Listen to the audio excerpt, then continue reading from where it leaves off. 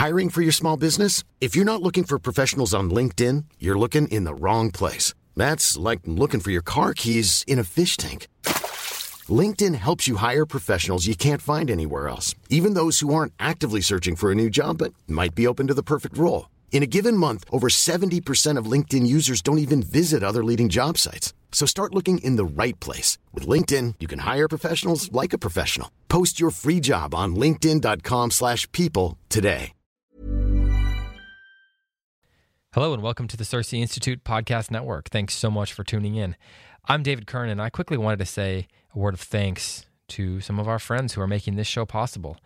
Our friends over at the CLT, the Classic Learning Test, are doing an amazing work. They're a classically based alternative to the SAT and the ACT, and it's the fastest growing college entrance exam in America today. More than 90 colleges now accept the CLT, and many of them even endorse the CLT as their preferred admissions test. That's even more than the SAT and the ACT. Students who take the test can benefit from same-day test results and can share their scores with colleges for no additional charge. To learn more or to find out how to take a test, you can head over to cltexam.com. Again, to register for the CLT, you head over to cltexam.com. So again, thanks so much to our friends over at the Classic Learning Test for sponsoring the CiRCE Institute Podcast Network this month. It's because of them and partners like them that this network is possible. And with that, enjoy your show. Thanks for listening.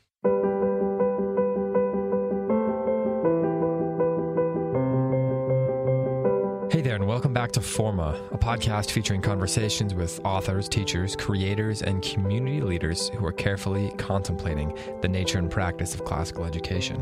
This week, I'm really excited to bring you an interview that I conducted with an old friend of ours, Sarah Mackenzie. You're probably familiar with Sarah because of her podcast, the immensely popular Read Aloud Revival podcast, where Sarah helps families all over the world make meaningful and lasting connections with their kids through books.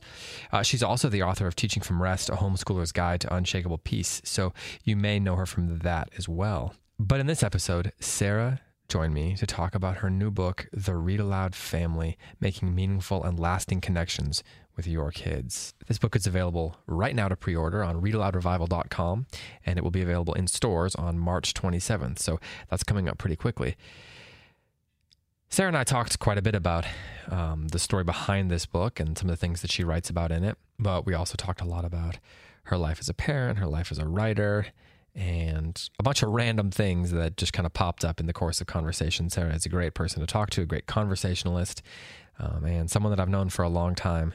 So it's always great to catch up, and I hope that you will enjoy this conversation. I hope you'll go check out her book, and I hope you'll check out many of the other things that she has going on, especially her podcast, if you are one of the few people who has yet to check out the Read Aloud Revival podcast. And you can find that on iTunes, Stitcher, Podcast Addict, wherever you get your podcasts. Thanks so much for listening, and I'll kick it over to my interview with Sarah. Enjoy, and talk to you next time. Well, I am here with Sarah Mackenzie, kind of an old friend, Sarah Mackenzie. I mean, maybe not like a really old friend, but, you know, we've known you for a while. Yeah. How's it going?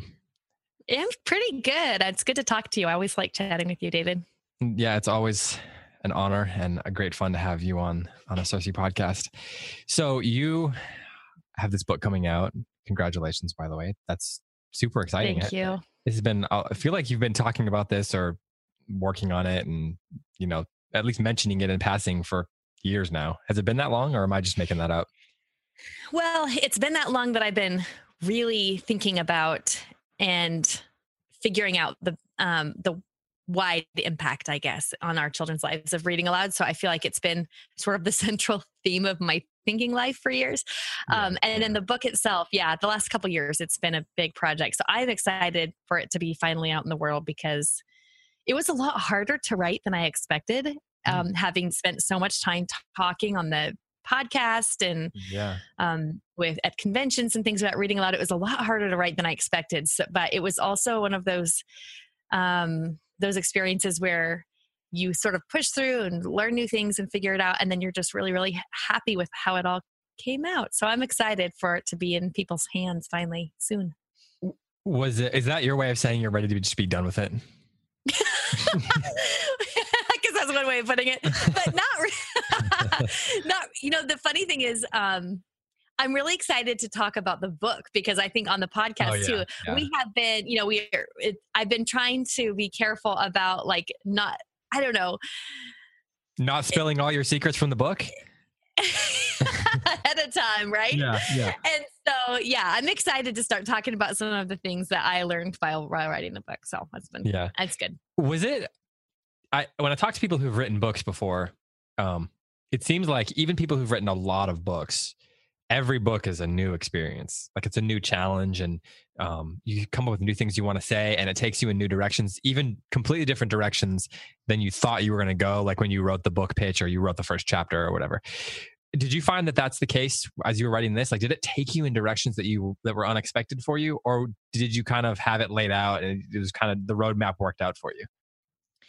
It was so different than I expected because when I wrote Teaching from Rest, that book really came out of just a bubbling need and desire for myself to figure out how to teach from rest and think about it a lot. So just sort of, it was a little more organic. The writing of this book felt like, I had done the proposal for the publisher, and it's totally different than the proposal. Now, at the end, it's totally different than the proposal was. I think at the beginning, I thought I was writing a book about reading aloud, and about halfway to the project, I realized that was not what I was writing a book about. I was writing a book about connecting with our kids, about, I used to always say, build a family culture around books, and I realized I'm a tired, overwhelmed homeschooling mom. I don't wake up in the morning and think, how can I build a family culture today? Right? Yeah, you probably don't. Yeah. Culture is kind of a big word for like the day to day. It is. Yeah. And you kind of think if you're going to be doing something so monumental, like building a family culture, there better be you should be able to see some of the payoff or reading. What I found is that what the real heart of reading aloud is, or why it's become so important in my life and in the lives of other families I've talked to, is because it connects us with our kids in a world that is very loud and fast and busy. And we all really crave this connection. And reading aloud ends up being a really beautiful way to connect with our kids. And at the same time, it's doing all these wonderful things for their brain and for their sense of empathy and all kinds of things. So it was a different book. It ended up being a different book than I thought I was writing. I like it better than the one I thought I was writing, but it was also a lot harder to write. Yeah. So was the Read Aloud family making meaningful and lasting connections with your kids? Like as a title, was that the original title, or did that evolve as the ideas evolved? That actually evolved. Originally, I was planning on calling it Read Aloud Revival, just like the podcast, and build your family culture around books, just like the podcast. And then as I progressed with the book project, it ended up, now we've sort of changed the tagline on the podcast to match the book, because I realized that's at its essence what we're doing. That's sort of at its very core, what are we doing? We are making these connections that are rich and meaningful and that hopefully will last a lifetime through books. So it sort of developed as the book was being written. Yeah. So as I was kind of reading the book and thinking about what we were going to talk about, I started thinking about how our audience is probably not one, as you know, that like we don't really need to convince them to read with their kids. Right. Like most of our listeners, I mean, unless they're new listeners that are kind of coming to us, through you, or they want to learn about this book or something, are pretty convinced that there's value in books and in our kids reading books and in sharing books with our families. But then I got to thinking about how there is something more specific about that subtitle, about making meaningful and lasting connections with our kids. And it seems like it's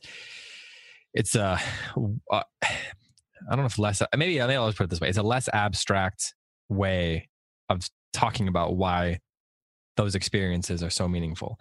Like I think a lot of us, as we, maybe when you first have young kids, you discover that, at first maybe you think, oh, I'm going to have my kids read books because it's going to be good for their souls and their minds and all that kind of stuff. And you don't really know why exactly. But then as you're reading them with your kids, it starts, something sort of transcendent seems to be happening. And it's sometimes hard to put a finger on exactly what that is. But I think the way you put it in that subtitle maybe does put a finger on that, and puts it in more of a tangible way that what's happening is that we're having connections with our kids and they're having connections with the books, and it's something really meaningful is happening. So when you were raising your kids, you have 6 kids, and how old's the youngest now? The youngest are 4.5-year-old twins, right? And the oldest is 16. So 16. Yeah, okay. Preschool, high school. So when that sounds fun. It's as crazy as it sounds, really. Yeah. But so when you were you talk about this a bit in the book, but when you were a young mom, did you feel that you were setting out to read with your children because it was going to draw you closer to each other, you and your daughter? Or was it more of the, well, I know they're good for my kids, and so I'm going to read to them? Did you Yeah, it's definitely, it started as, because I read Jim Trelease's Read Aloud Handbook, and I realized that there were these academic benefits and social, emotional type benefits to reading books with my kids. So I started reading to my oldest daughter when she was very young. And then I just, read aloud probably about as much as maybe a little more, than average, but, bedtime stories. And when you've got kids who can't read on their own, reading aloud is natural. And then about the time my oldest kids were starting to read more on their own, I heard Andrew Pudewa, our mutual friend from the Institute for Excellence in Writing, talk about the benefits of reading aloud with kids who can read to themselves. And he mostly was focusing on that talk about how to help your kids be good communicators. So he was talking about vocabulary and grammatically correct and sophisticated language patterns, and that caught my attention.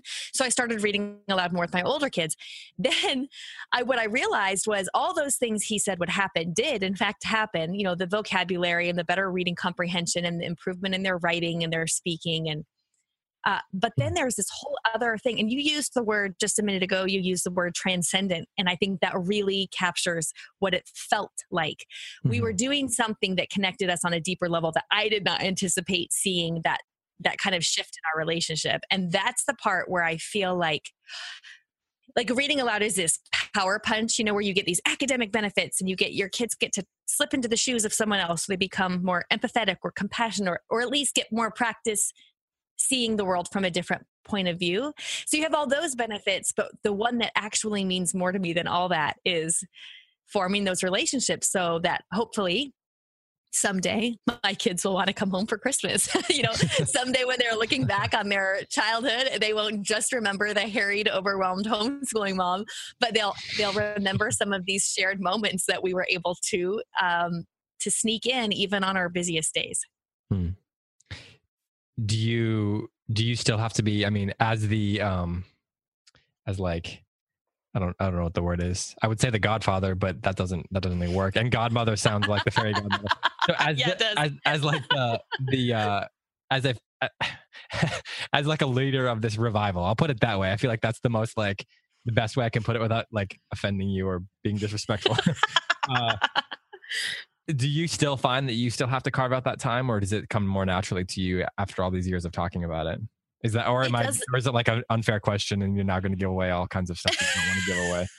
I will not admit to my, no, it actually still takes as much work. It's kind of interesting. I feel just like any other parent who works and raises kids and is trying to help them get a good education and put dinner on the table and make sure everybody has clean underwear. The reading aloud oftentimes feels like the last thing I have time for in my day. So it doesn't necessarily, I have gotten better about making a place for it in the schedule so that it has a place. So we have to actually we have to make a cognitive decision not to do it because it's got a priority place in the schedule. But I don't know that it's just more natural. I actually think, people are always surprised when they ask me, how much do you read aloud every day? And when I tell them, they're always surprised it's not nearly as much as they thought.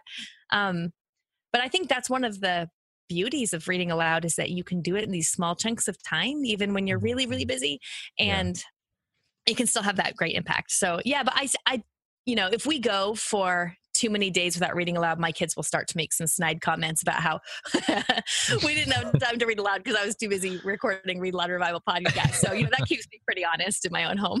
Yeah, I bet. So, speaking of being the godmother of the Read Aloud movement, do you... I'm gonna have to start carrying around a wand. Yeah, you should. You should. You have a costume that you homeschool conventions and stuff like that. Although that might get a little weird. So do you have you discovered that you're a newfound celebrity or something? I don't don't know if celebrity is the right word. I mean, I'm an extrovert, so it's really fun when I go to homeschool conferences and that kind of thing to meet the people that I have been interacting with online or in the podcast comments or in email or on Facebook or Instagram or whatever. I love that. And it reminds me, because sometimes when you're at home and you're recording podcasts, you know this, David, you kind of feel like you're talking out into the void or writing out into this void. And, for sure, yeah. And so there's that human connection that I just crave. And so I love it when people come to me at conferences and give me a hug or tell me something that really moved them, because it feels more, the whole operation feels more human to me that way. Other than just trying to like carve out the time for your own family and yourself, has there been anything surprising about all this blowing up that just like your story seems like it's probably changed a lot? Yeah, I mean, the whole thing has been really surprising to me, but maybe it shouldn't have, because I don't think it actually, the way the Read Aloud Revival podcast has blown up, or none of that has to do with me. It all has to do with this idea that when parents, I really feel like when busy, overwhelmed parents who their deepest heart's longing is to connect with their kids, when they figure out that it's something so simple as reading aloud with their kids and talking with them, they can't help but get just absolutely excited about it, because it feels transformative. If you've been through a season in your family life where you feel really disconnected from your kids, especially as they get older, and then have this magnificent moment where you can all laugh together over a story or share a really poignant part of a book, it's exactly like you said before, it's transcendent. So I think the reason it's blown up the way it has is simply that's the power of reading aloud. And sometimes, you know, the most effective, most powerful parts of our lives are the simplest. I think that this is a case of that, where we just, I just noticed it in my own life and certainly didn't expect that when we started the podcast, it would be what it is now. But when I think I'm so surprised, and I am, that it's become what it is, at the same time, I wonder, why should I be so surprised? I saw this happening in my own family and I was so excited. I was so, revved up about what this would mean for the rest of our family life, that I am not surprised to think that so many other families feel the same way. Is there like a moment or a show or a conversation that you had where you just kind of like realized that it had made it, like, I mean, sure, you can always get bigger, but like where it had gotten really big and you just were like, whoa, this is a thing? Yeah. Every time we get a really famous children's author say, yes, I'd love to come talk to your community, I sort of have that moment. So we have Kate DiCamillo coming later this year. I interviewed Katherine Paterson, who of course wrote The Bridge to Terabithia and Jacob Have I Loved and all. And she's written some collections of essays on reading and writing for children that are all out of print, but they are exquisite. And when I got to interview her, I sort of was just sitting in front of my podcasting mic asking Katherine Paterson these questions, thinking, wow, how did this happen? This is amazing. So those are moments when I just sort of feel like I got really lucky, or when I'm, quote unquote, working and my husband comes in and I'm like in bed reading my middle grade series and I get to call it work. Those are the moments where I think like, I don't know how I got this gig, but I kind of like it. Yeah.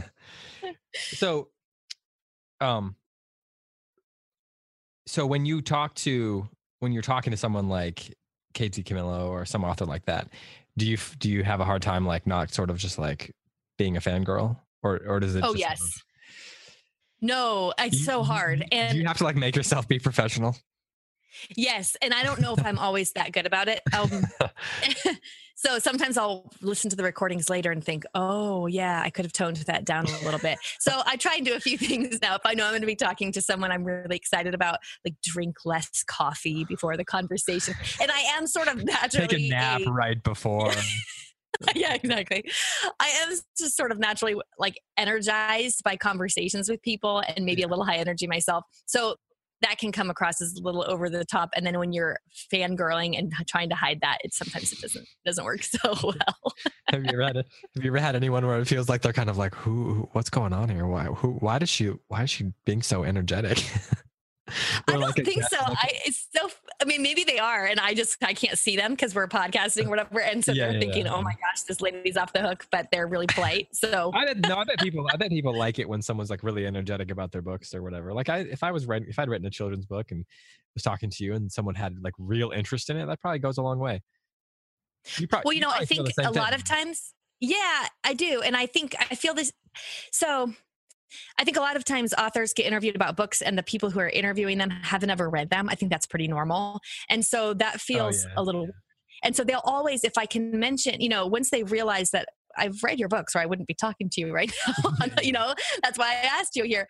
I think they relax a little bit and then can enjoy themselves a lot of times they'll say, oh, you've read them. And it always surprises me how surprised they are by that. Cause I think, of course I did before we're going to have a conversation, but yeah. Who knows? Maybe I intimidate some of them by my energy. I don't know. Or not intimidate's not the right word, but make them roll their eyes. They don't do it in front of me, which is nice. Yeah, you're not sitting across a desk from them. So like you're saying that when you go on podcasts, occasionally someone will just open a book to a random spot and ask you a question, like probably just come up with a random question at that exact random spot. Is that what you're saying?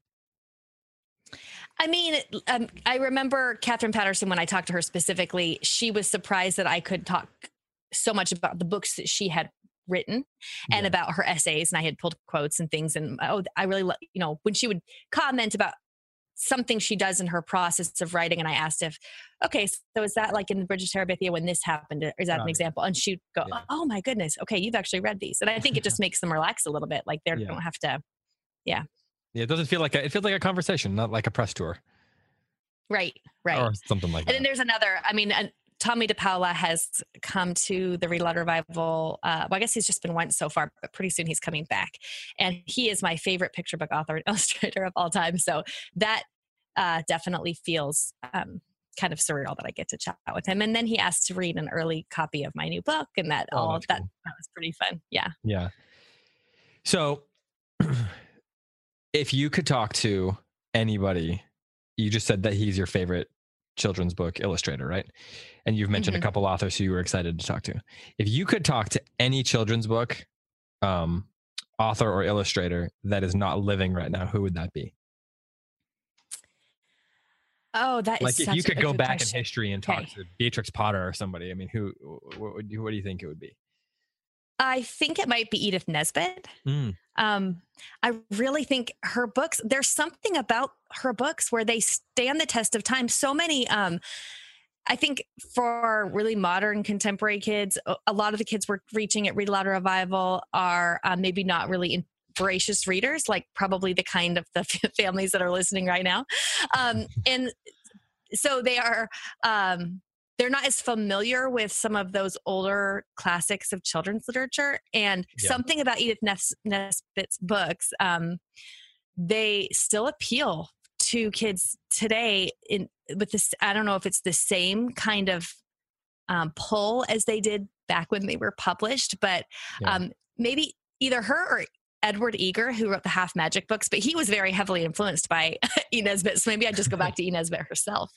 So what about her books do you think, what about them do you think it is that is so universal, or like kind of even kids now are finding them as appealing as, decades ago? I'm not sure. Maybe because they appeal to some of the hallmarks of childhood, some of those things that all children are struggling with, like, why am I here? Or what can I offer the world? Or what's the meaning of home? Or some of those things that it doesn't matter if it was 100 years ago or if it's today, we're still struggling with the same questions when we're 12. A lot of times I think we think that real adult deep reading grapples with tough questions, and it does, but children's reading does too. It just does it at a whole different capacity. And so our kids are asking that question of themselves, why am I here? And what am I going to be able to contribute anything to this world? And they're just funny and easy to read. And I think, especially for kids who are maybe nervous about the classics or a little unfamiliar with older books, they are a really good stepping stone because they are just as easy to read as your contemporary stuff that's coming off the shelves, but they've got like a lasting quality or deeper themes to them. Do you buy the argument that the children's books that are coming out now are generally speaking of a lesser quality than the ones that came out around that time?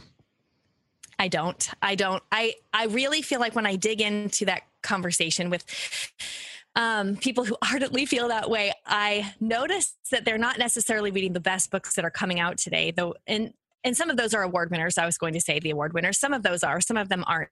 But some of the best books I've ever read for children are coming out now. A good example is the Wilder King trilogy, that starts with The Bark of the Bog Owl by Jonathan Rogers. Reading that right now. Oh, you are? Yeah, oh my goodness. We're midway right now. Okay. I love that series. It's so well written. It is a perfect example of that I like to throw out when someone says, well, all the best books were published, in the golden age of children's literature. That's just not true because there's, books by S.D. Smith or Andrew Peterson. And there's books coming out of very secular contemporary publishers that are exquisite. Kate DiCamillo is a really good example of someone who writes books that they really meet you on a deep level. And yes, they're written in modern contemporary language, but they still touch on some of those eternal themes. And they do that in a way that can meet the needs of a lot of today's children. So I read a lot of middle grade and YA that comes out now because I'm trying to help Read Aloud Revival listeners and parents know what they can, in good conscience hand to their kids and is worth their time and attention. So I read a lot of new stuff, and I'm just continually surprised at how much really worthwhile literature is coming out of the children's book market today. So it seems like one of your jobs is to just interview and promote books and all that, but that leads to kind of this role as a curator for a lot of families. So when you're looking for books and you're reading new stuff and you're figuring out what to recommend, how do you determine like whether one of these children's books or young adult books is good? I mean, would you have some principles or some categories of questions that you're asking yourself as you're thinking about it? Or is it, for a lot of people, this kind of thing is like a gut thing. Like you just kind of have an instinct about it. Do you feel like you lean more on kind of an intellectual approach to determining that, or more of that visceral gut level approach when you're curating for families? Oh, it is really tricky for a couple of reasons. First of all, because I'm recommending for kids, and kids can vary widely in their emotional maturity. So, what I might hand to my 14 or 16-year-old, someone else might hand to their 14 or 16-year-old and be horrified that I thought it was appropriate or a good conversation starter. Yeah. I generally sounds like you're kind of in a no-win situation here, Sarah. I know exactly. It's like how are you not just making people angry all the time? Yeah, I think I actually am. And we hear it. People who are a little astonished that I would recommend this book or that book.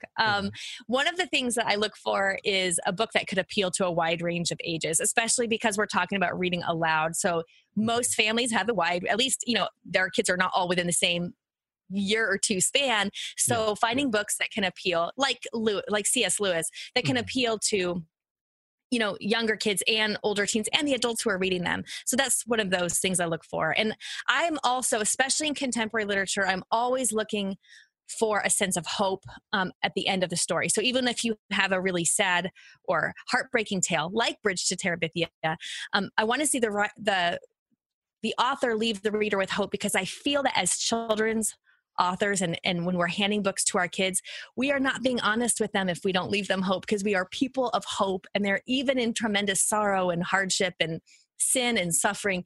We know that there is so much eternal hope. And so if a book is just sort of leaves a kid with a feeling that the world is awful. I mean, no kid especially no teenager needs more of that in their life. So I'm always looking for that trace of hope at the end, that eternal truth that there is always hope, even in the storm. So those are two qualities I look for, but it can be a little tricky. The hardest part I find is not necessarily choosing which books to recommend, but ages, because we get a lot of question about ages, and that emotional maturity can vary so much. So I've sort of started saying things like, I would recommend this book in my own home. I would recommend this book for anyone who is 12 and up, who's ready to talk about these issues. And that can help because, someone can go, well, I have a 10-year-old and we're talking about those issues. Or I have a 14-year-old who's not ready to tackle that. But I really think the best gift we can give parents is not necessarily a book list or a approved voice that can say, I read those books and I can tell you they're good for your kids, but rather just help them know what to look for and trust their gut and talk with their kids, so that if their kids do read books or if they share books together that they're surprised or displeased by the content, or their kids were not ready emotionally for whatever that book tackled, they have the tools to be able to talk with them about that. And that can sort of flip a bad reading experience into a pretty good moment between parent and child. Hmm. So you don't need to name any names or throw any books under the bus, but has there been any books that you recommended and then sort of regretted that you did? Oh, yes. Actually, it happens all the time. I don't recommend them, but what happens, because we live in this social media world and people are asking me all the time, what are you reading now? I'll do things. I used to always post pictures of what I was reading on the plane, like if I was traveling to a conference. Oh, yeah. And I have learned not to do that because I will be mid-flight and go, I can't believe I took a picture and put this up on social media. Yeah. And So then I'll like, so people will just see that you're reading it, so then they'll go pick it up. It's like, and I've heard that people will go, oh, I saw this book recommended on the Read Aloud Revival, and they'll take a picture of it, and I'll think, I didn't recommend that book. I just said it was in my reading stack for this month. You know what I was going to read next week, but I hadn't started it. So it sort of ends up being anything that shows up on any social media feed or whatever comes across as a recommendation. So I'm being a little more careful about like what I share and trying to read everything cover to cover before it gets shared, because goodness, especially with contemporary books, some things can really shock you and come up that you're like, I did not see that coming. Or especially if they're superfluous, to the story. And I just wonder, I don't know why the author put that in there, but that can discredit a book pretty quickly. So, yeah. So we're talking a little bit about like discernment here. And I'm curious, your daughter's 16 and then the next 14, did you say? Uh-huh. Yep. So they're at that age, I guess, where you're probably allowing them to choose, more and more the books that they're reading. So as far as building this culture of books at home and kind of building these connections, how does teaching your own kids discernment in the books that they choose and then learning how to ask the right questions about them and determine whether or not the books that they chose were good, how does that play into it? And how has that evolved in your thinking as your children have gone from, you kind of dictate what they read for them to now they're old enough to choose their own things? And that's kind of happened as this show has kind of gotten bigger and bigger. And as the book has come out, I imagine you've had to think about that in the midst of all this kind of blowing up. Yeah, I think one of the best parts about having teenagers who can select their own reading, if you've been reading with them and talking with them really casually about books, so it's just a normal thing for you to have a conversation about what they're reading or to ask questions about what they're reading. Mm-hmm. What I've noticed is my teenagers will come to me and say, okay, well, the author did this, and I think that was a political commentary. I don't even think that had anything to do with the story. Or they'll come to me and say, well, this author, or, just this character did this horrific thing. And I think the reason they did it, we'll have this conversation. I think what happened is because we've talked for so long casually about what they want, why the character wants what they want, or why they can't have it. It's just been a sort of, we just normally ask questions about the books we're reading because we've done it casually over the years. They have become pretty attuned to asking themselves those questions as they read. And because we're around each other a lot, they often will bring those up to me, and then we can have some conversations about those. I do think we have like this sense of discomfort as parents when we see our kids picking books that we would not, like we would like to think that maybe they had higher, more cultivated literary taste. And I've had to sort of let myself remember that I'm not going to help shape their taste by like ramming it down their throats. Like, don't read that. That's like disparaging the things that I think are, fluffy or light or beneath their. Yeah. Or making it like about their moral capabilities and like character. Like, exactly. Like you chose that book because you're, this says something about you as a person.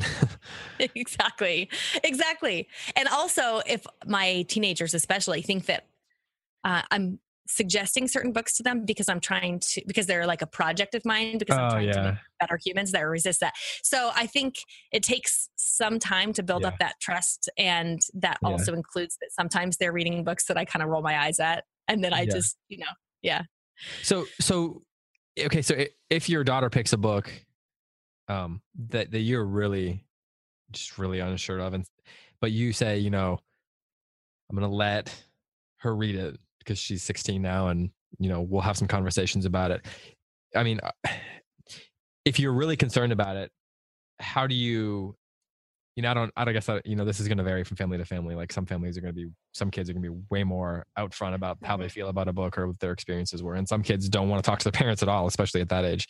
But how do you approach that where you have these concerns and you kind of want to know what this experience was like? How did they respond to this stuff that you would prefer them to be responding positively to? I mean, it seems like there's got to be something of a gray area and a difficult challenge there that I am not looking forward to in 10 years or so. Well, I think there is. Okay, so one of the things is if I'm worried about content, and especially if we're talking about books that are coming out today, that's a valid concern that there's like some content in there that is not appropriate, even for a 14-year-old. I mean, there's some YA books that I wouldn't really be comfortable reading myself.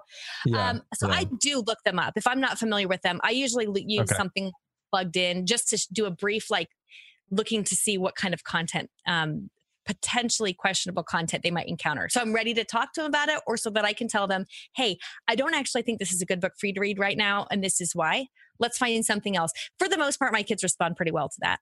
On the other hand, there have been times where my kids have read a whole book and then they'll come to me and say, like, start talking about it, and I'll think, okay.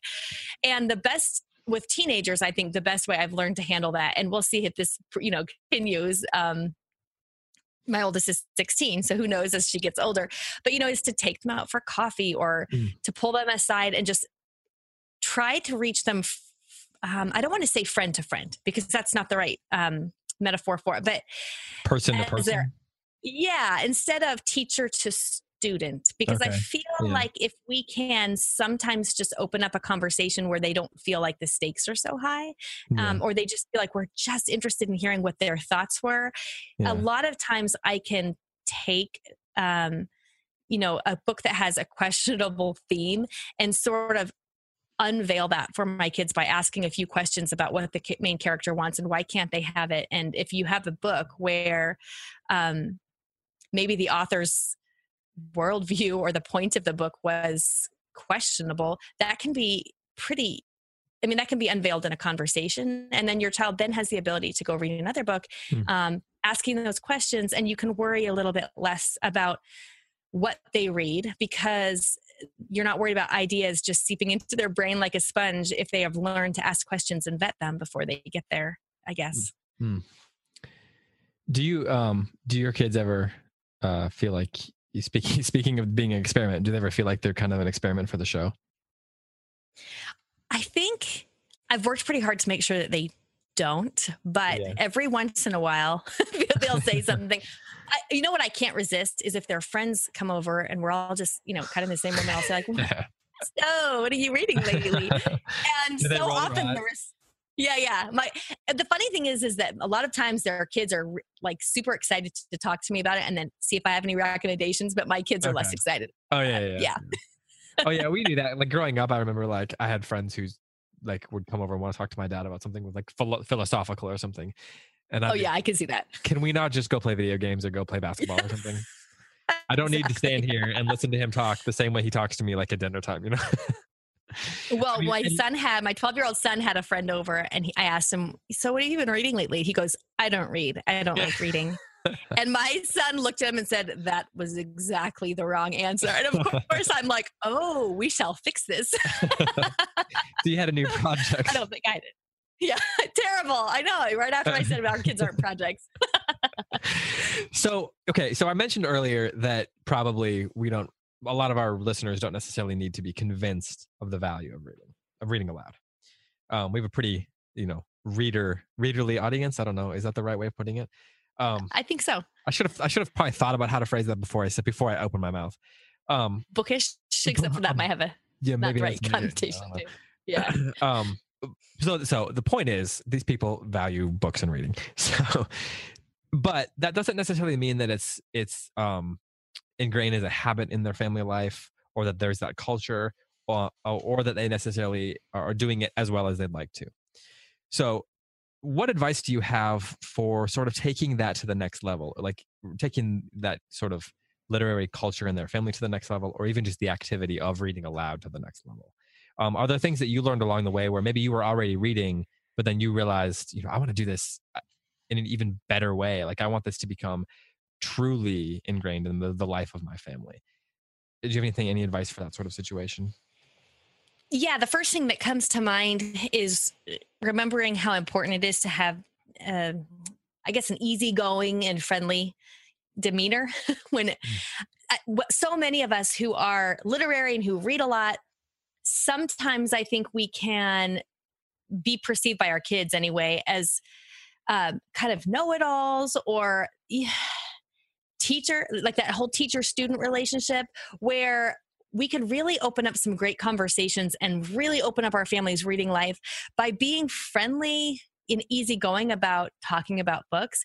And what I find, especially in circles, maybe homeschooling circles, or at least for families that always have already, I should say, have, good libraries at home and good reading habits, and everybody's reading every day pretty much for fun and for school purposes. And books are an already entrenched part of their family life.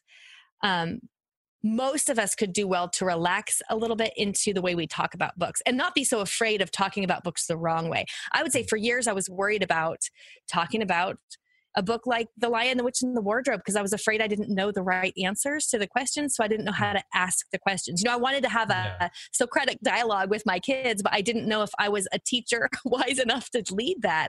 And so when I could sort of realize that the first step is to change the demeanor and the way I was approaching my kids about books, about those conversations and about what they were reading. That was sort of the first step.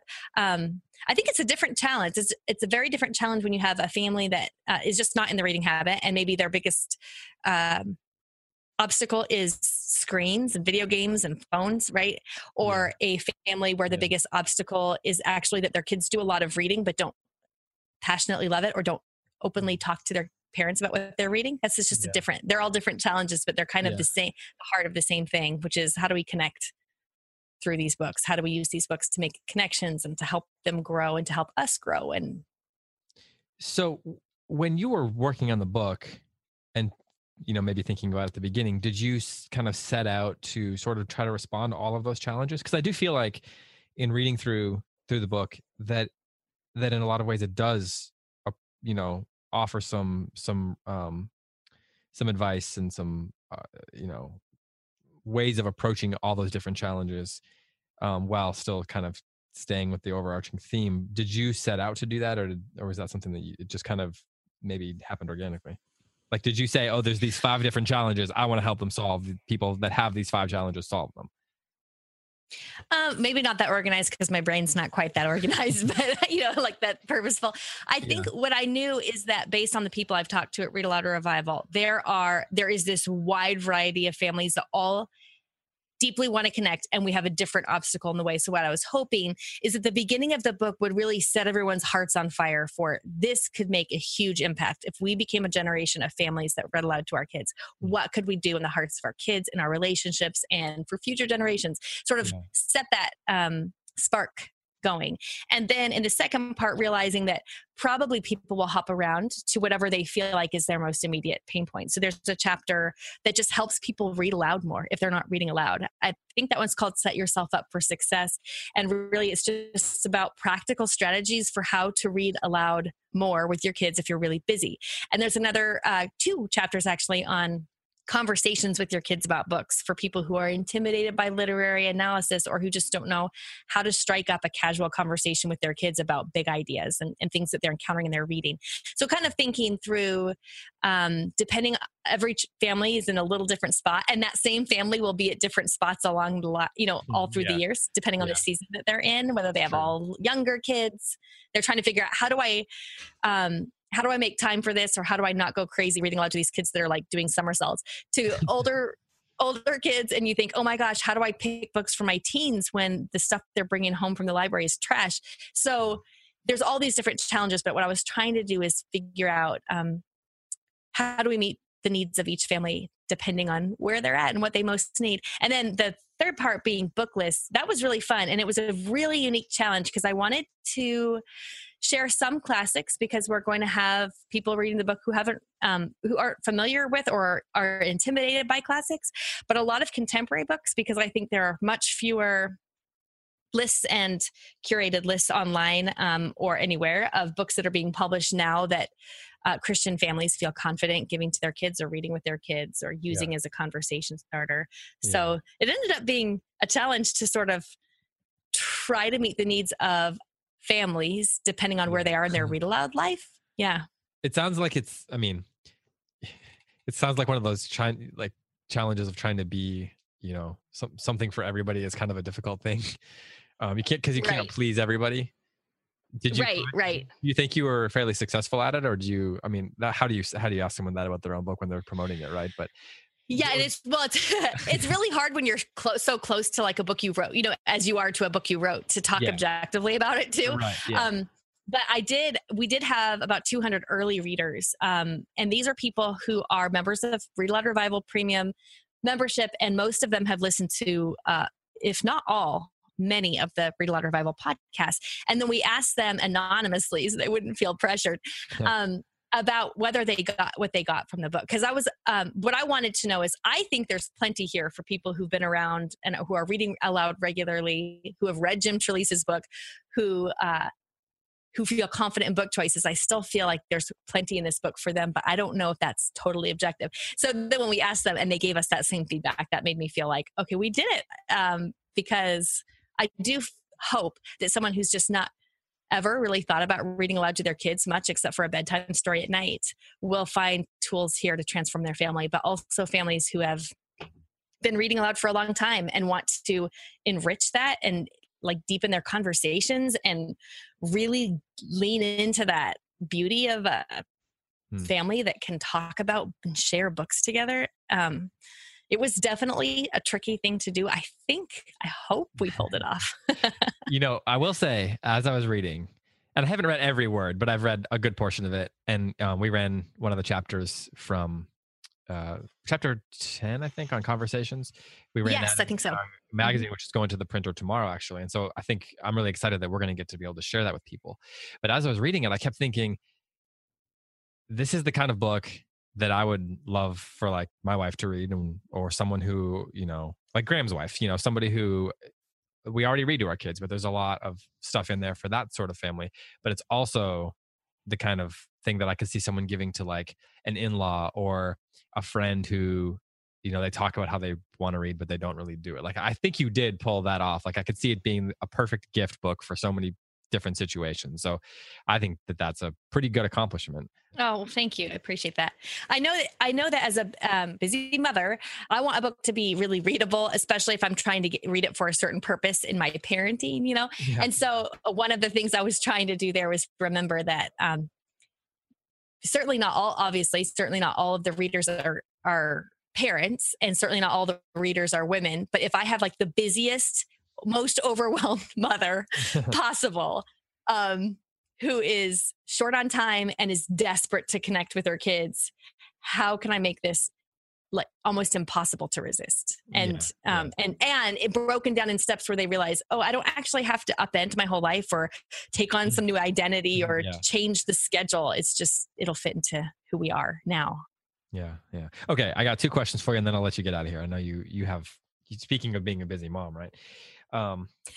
Okay. So what does Sarah Mackenzie read for herself when she is not, reading children's books and young adult books for the Read Aloud Revival podcast, and when she's not reading to her children?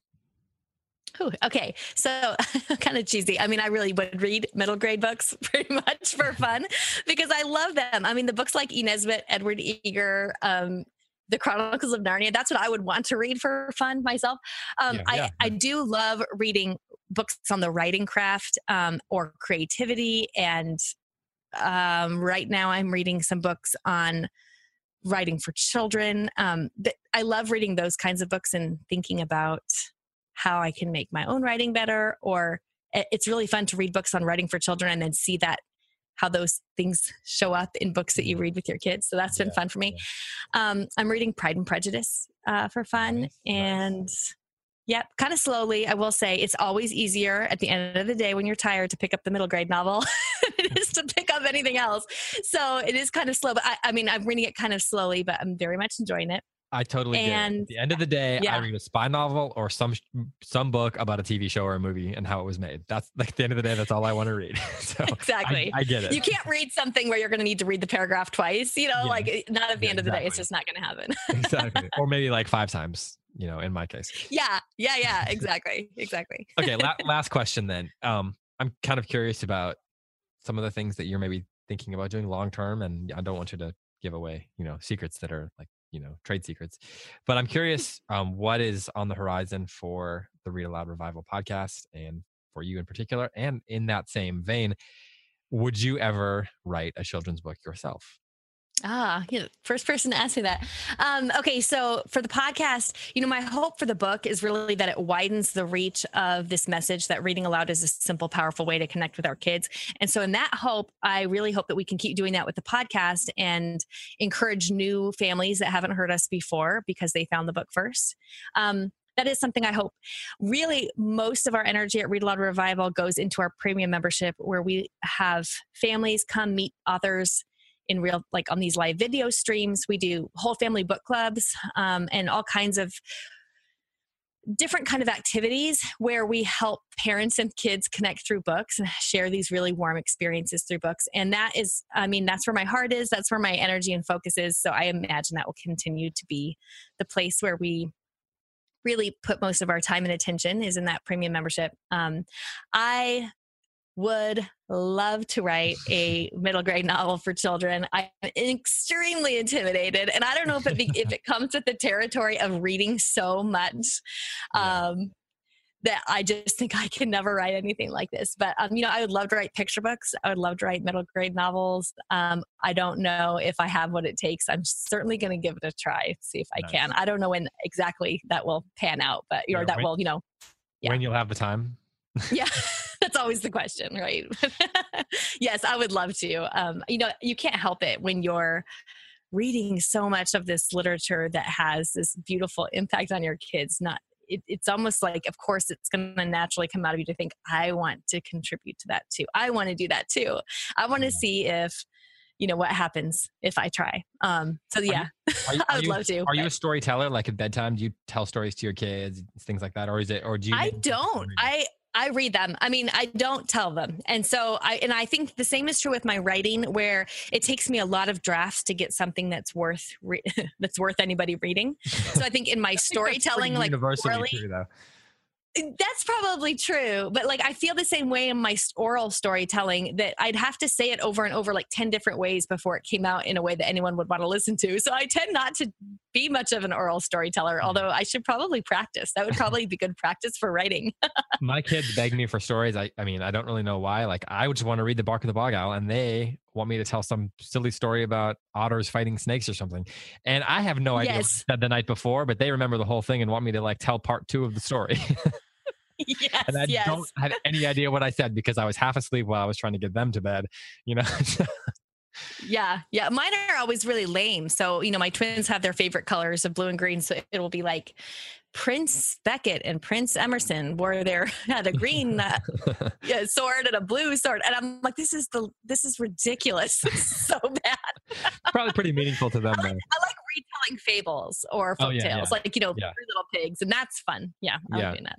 That's actually one of the reasons why I like The Bark of the Bog Owl, because there's got that David, the story of David sort of thing that's kind of underneath the surface there.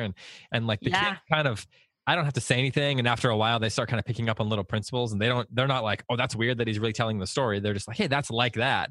And because they can draw connections, it becomes meaningful for them. So that might be one of the marks of a really good children's book too. I think so. Yeah, I think you're right. All right. Well, you do have things to do, so I'm going to let you go. Thank you so much for joining me on the podcast. And I'm really excited for this book. Congratulations. That comes out on March 27th. So a little less than a month from today. Where should people pick up a copy? Is it still can people still pre-order? You can pre-order the book anywhere you normally like to buy your books, and then go to thereadaloudfamily.com and put your receipt number in, and you'll get free access to a brand new video class I made about how to choose books for your kids, which really approaches the idea of you walk into a library or a bookstore, or you're looking online and you think, I don't know how to choose what is worth my kids' time and attention. And I don't know what's coming out today that's worth our time and attention. I teach my 3-question test for looking at a book in a bookshop or quickly and trying to assess whether it's worth a chance on your reading stack. And you get that video class for free when you pre-order before March 27th. You can pre-order anywhere and then get the class at thereadaloudfamily.com. Well, that sounds kind of like an amazing deal. So I hope people go do that. Thanks again for joining me. This has been really fun. Thanks for having me. I always like talking to you. So I'm looking forward to seeing you soon.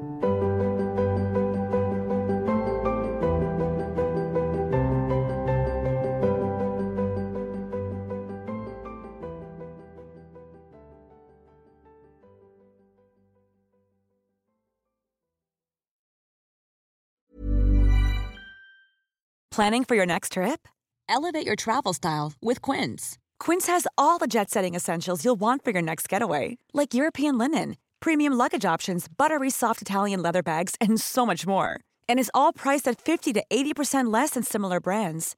Plus, Quince only works with factories that use safe and ethical manufacturing practices.